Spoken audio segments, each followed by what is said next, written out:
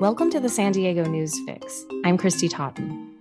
School boards across California have reported a surge in unruly behavior at meetings, particularly as they've implemented mask rules and vaccine mandates. Members of the public are disregarding COVID protocols, chanting over school board members, and even storming into meetings and refusing to leave. Richard Barrera is the president of the San Diego Unified School Board. Thank you so much for being here with me today. I wanted to first ask you, what have you experienced at school board meetings? Yeah, I mean, Christy, the school board meetings will always, on any issue that affects children, people are going to be passionate about.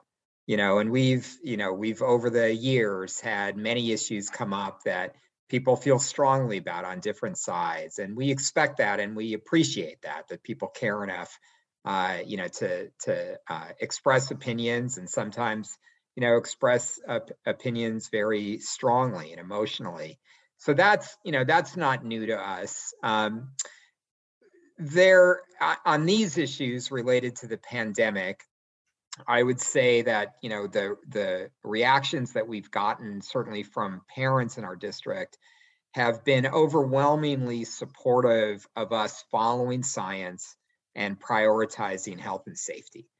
So we have heard again and again, from parents of our students, we want to know that it's going to be safe for us to send our students to school, and and the fact that our district has been consistently guided, by a team of epidemiologists, public health experts from UC San Diego, I think has given a lot of confidence, to parents in our district. And we've heard from people who disagree, with the approaches that we've taken. But it's always important for us to make a distinction between,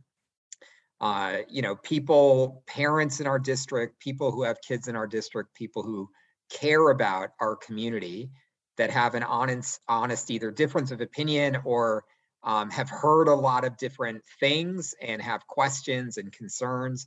That's always, we want to hear those voices, and it's important for us to hear and to communicate with those voices. But there's a distinction between those voices and a manufactured political campaign that is coming from, right-wing Republican operatives that are not from San Diego, that don't have kids in our schools, and just believe that this is somehow the way to get Republicans elected, to positions. So there's a big distinction between those two groups of people.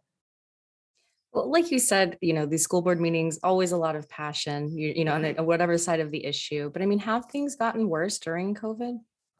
No, I don't think so. Again, I think that we have seen during the past, year plus, and I would say more since the election in 2020 than really specifically about COVID. People who clearly are part of, a manufactured political strategy to use school issues as a way to polarize communities and to divide people. So whether it's around responses to COVID, or whether it's around, approaches to anti-racism and to equity, we have seen, and not just in San Diego, but all over the county, all over California, all over the country, this desire to use school board meetings and school issues as a way to polarize and divide the community, again, for political purposes. Yeah, I know the California School Boards Association is asking Governor Newsom and President Biden for help, essentially to use federal protection during meetings. Do you think that's necessary here in San Diego? Or what would you like to see? Well, look, what we're always going to make sure that that people are safe, at our meetings. And so, if there's a need for security, of course, we have our own school police force. our school police force, has good relationships with the San Diego Police Department and other law enforcement agencies. And so we're going to make sure that, people are safe at our meetings. What I would like to see is adults setting an example for young people.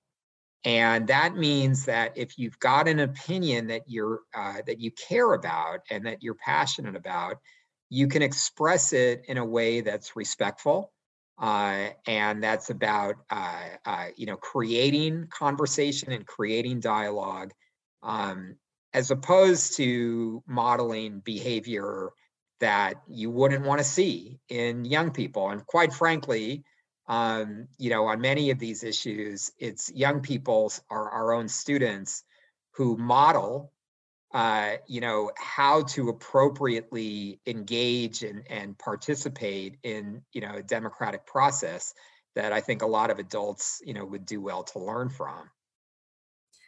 San Diego Unified was one of the biggest and one of the first school districts to mandate COVID vaccinations for its students.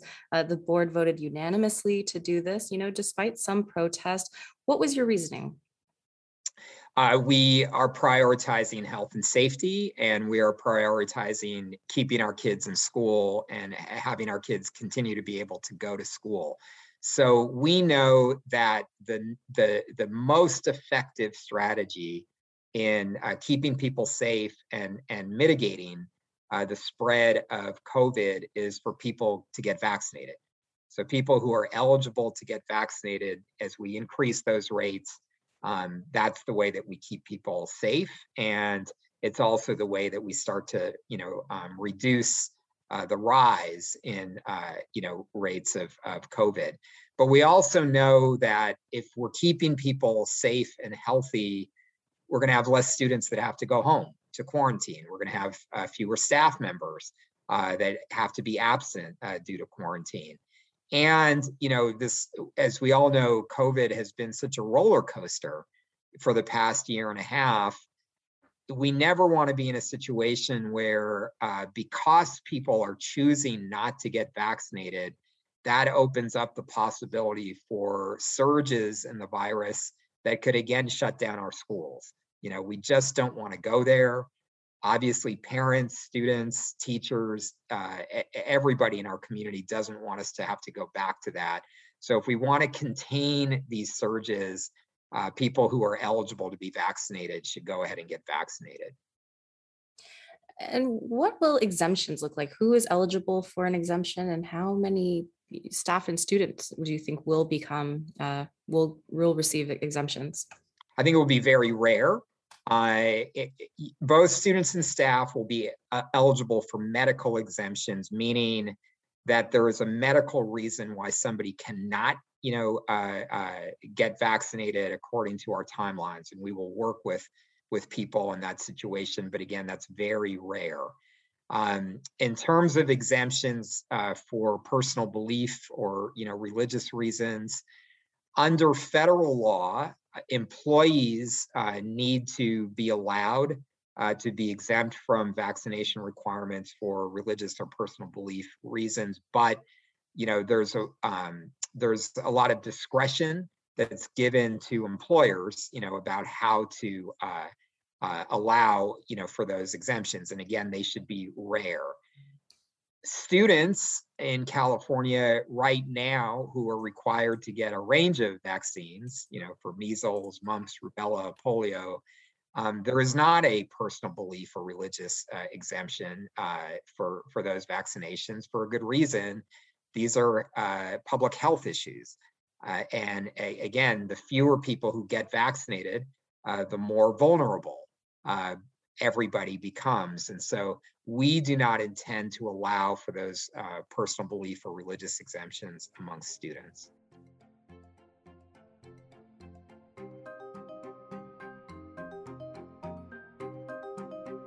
You can find more news online at SanDiegoUnionTribune.com. I'm Christy Totten, host of the San Diego News Fix. Thanks for listening.